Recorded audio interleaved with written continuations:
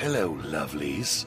Welcome to Horror 421, the podcast, with your host, your friendly small-town horror author, Charles Campbell. Sit back, relax, and enjoy the frights in this week's episode.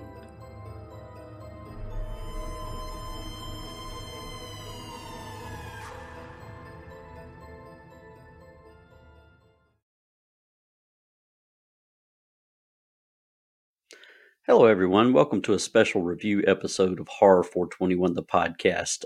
This episode is going to review the movie that just came out. I've seen it twice now, and it's called Evil Dead Rise. And I must say, as being a longtime Evil Dead fan, I was blown away by this film. I loved every minute of it. Lee Cronin is the writer and director of this movie, and he did an excellent job of moving it out of the confines of the woods into the confines of an apartment building. And the way he set it up was brilliant, and the way he executed the story was brilliant. So the movie centers around a family, and there are two sisters, and one is a guitar technician. She works for, a band, and she hasn't been in touch with her older sister for a while.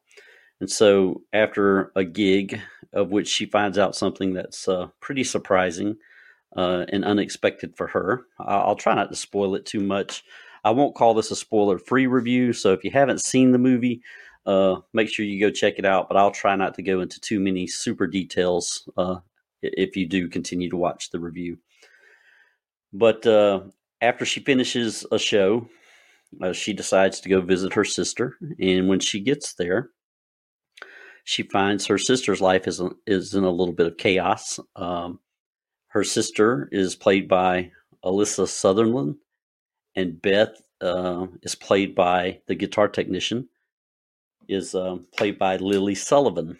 So Lily Sullivan's character goes to visit her sister, Ellie, and upon visiting her, she finds out that Ellie's family is in a little bit of turmoil because the patriarch of the house, the father, has left, and so he's left Ellie alone to raise three kids, and she's there to raise Bridget, Daniel, and Cassie. And Cassie is the youngest. And so while they're visiting, and Ellie, Ellie wants to bring Beth up to speed on what's been going on a little bit. She sends the kids off to get pizza. And while the kids are gone, they have the discussion about what's happening, and why she has to move out of the apartment and whatnot. And they're waiting on the kids to return. All of a sudden, there's an earthquake. So there's a 5.5 Richter scale earthquake that happens just when the kids get back with the pizza. So long story short, the earthquake causes a giant hole in the bottom of the apartment building, opening what used to be a bank vault. So the high-rise apartment building used to have a bank. And so Daniel, being the dumbass that he is, he goes into the hole to see what's down there. His sisters are, asking him to come out. So he finds one of the Necronomicon books, and in all his wisdom, he decides to pack it up along with a vinyl recording and take it back up to the apartment with them.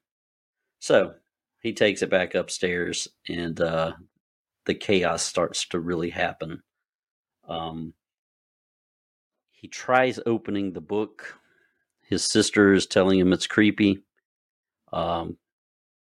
He cuts his hand accidentally when he's trying to open the book, and drops of his blood get onto the top of the book. And the book is encased with rows of sharp teeth, and those teeth open, which is what he cut his hand on, and the book opens. And so, his sister makes him promise to put it back where he got it the next day, yada, yada, yada. And of course, he doesn't listen, as many boys do. We don't listen very well. He decides he's going to play the record that came with the book. And while he's doing that, his mother, Ellie, she goes to do the laundry. And he plays the record and he releases the Evil Dead.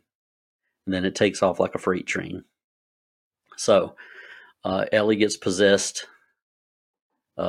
She comes back up to the apartment. She's saying some crazy, nonsensical things to them as she's, trying to scramble the bloodiest eggs you've ever seen in your life. And she basically collapses, tells Beth, "Don't let them take my babies." And they think that's it. They think she died. They try to get her out of the apartment. But of course, this being an Evil Dead movie, there's no way out. The stairs are gone. The elevator doesn't work. So they drag her back to the apartment. And in the meantime, they've had neighbors come out and check and see what's going on. And basically, that's how the craziness gets kicked off. And she, Beth thinks her sister is dead. The kids are going crazy. Daniel knows it's his fault. Bridget, the middle sister, she knows it's his fault. And they get Ellie in the bed, and her sister's talking to her. One of the neighbors has a little prayer for Ellie. And then, everyone kind of goes away, and it's just Ellie and Beth. And Beth's talking about her regrets and how she was always, how Ellie was always there for her. And her eyes open. And Ellie's like, "What?" And Beth is like, "What?" And she blinks and she sits up, and it just starts going off the rails from there. So it turns into a fight for survival. The Evil Dead has completely possessed the mother, and it is her mission to possess and infect everyone around her, starting with her kids. And she basically gets trapped outside of the apartment at one point after battling with Beth and her own children, infecting one in the process. So she did infect Bridget, which comes out a little later in the movie.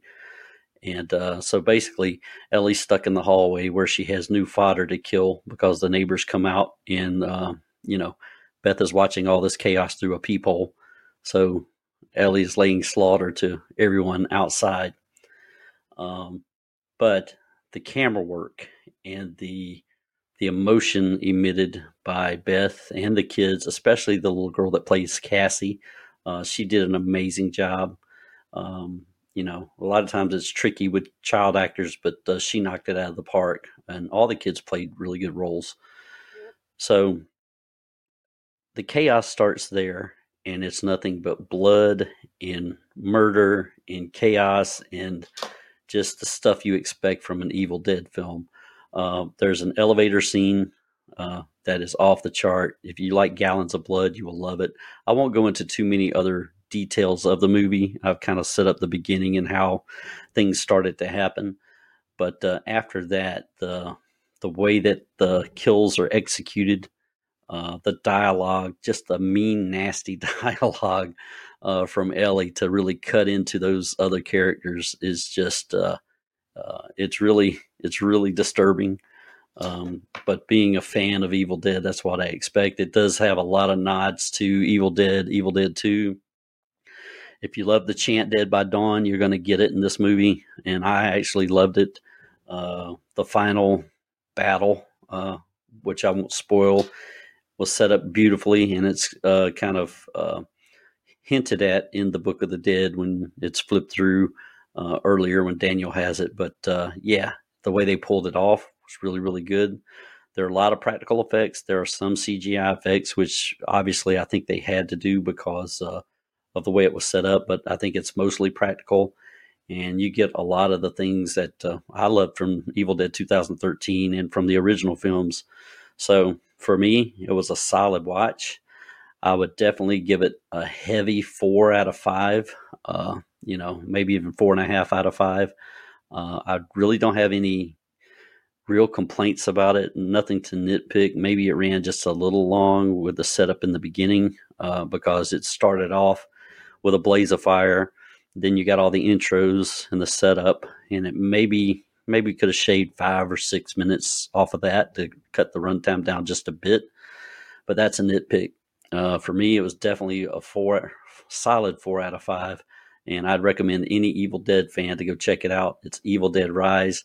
Lily Sullivan, she did an excellent job as basically the lead in the movie. And I would love to get her on this podcast one day. So if she's listening, come on. Alyssa Sutherland, same. Oh my gosh, she made a great Deadite, and her mannerisms and, her facial expressions really captured the essence of an Evil Dead movie. But that is my quick review of Evil Dead Rise. Tell me what you think in the comments, and I'll start doing a little more of these movie reviews, but it'll be a standalone Horror 421, the podcast review edition. So anyway, thank you guys. Continue to listen and subscribe. You can find me at Charles Campbell Author on Instagram and Facebook, valleyboypublications.com if you want to purchase any of my books. And I'll see you next time when I do another movie review. And be sure to check out my regular podcast. We've got a lot of amazing guests on this season of Horror 421, the podcast. Thank you for your time and take care.